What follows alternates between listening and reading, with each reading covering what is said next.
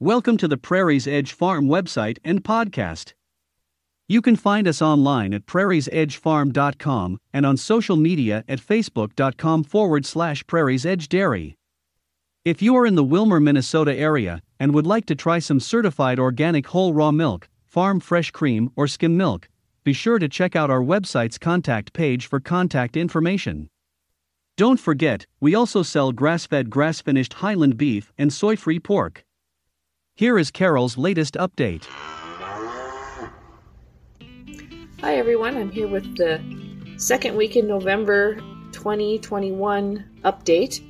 What's going on our little farm here. I guess the biggest news is we have a butter churn. We have ordered a butter churn and it's coming from Milky Day. And so you'll be hearing a whole lot about Milky Day's butter churn and us using it and seeing how it goes. It's more of a commercial grade.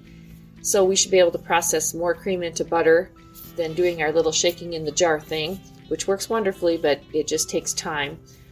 Let's see what else is going on. Oh, Rich has been working on removing bedding packs and getting that manure moved out of our cows' living area for the winter. We do house our cows on bedding packs. Our cows are outside 24/7, 365 days a year. The only time they see the inside of a building is when they're milking, or if they are having problems. If one is sick, she's calving in the middle of winter or in bad weather, we'll bring them in. We do have a maternity pen, which is another thing that Rich cleaned up this past week. Got that ready to go because we are expecting Emma's calf, and we are into that weather now where it's snowing and it's not, and it's freezing and the wind is blowing and it's really cold and makes for a rough time for new calves on the ground. And we don't want mamas to have any frostbite on their teats, although it's not quite cold enough yet for that, but it's just a precaution. So that pen is ready to go whenever Emma decides that she's going to drop her calf, which she was due on the 7th. She is definitely bagging up, but her ligaments are still in place and she is just not ready to let me see that calf just yet. So that is one thing we're waiting on. Let's see what else is going on. Oh, not a whole lot. We didn't have any calves born. Nothing has really changed in the calf barn besides we moved some goats around to open up another pen for the newborn calves. Blossom's calf is doing fine. I have yet to name her. Just haven't decided on a good name for her yet. Martha's calf is doing fine.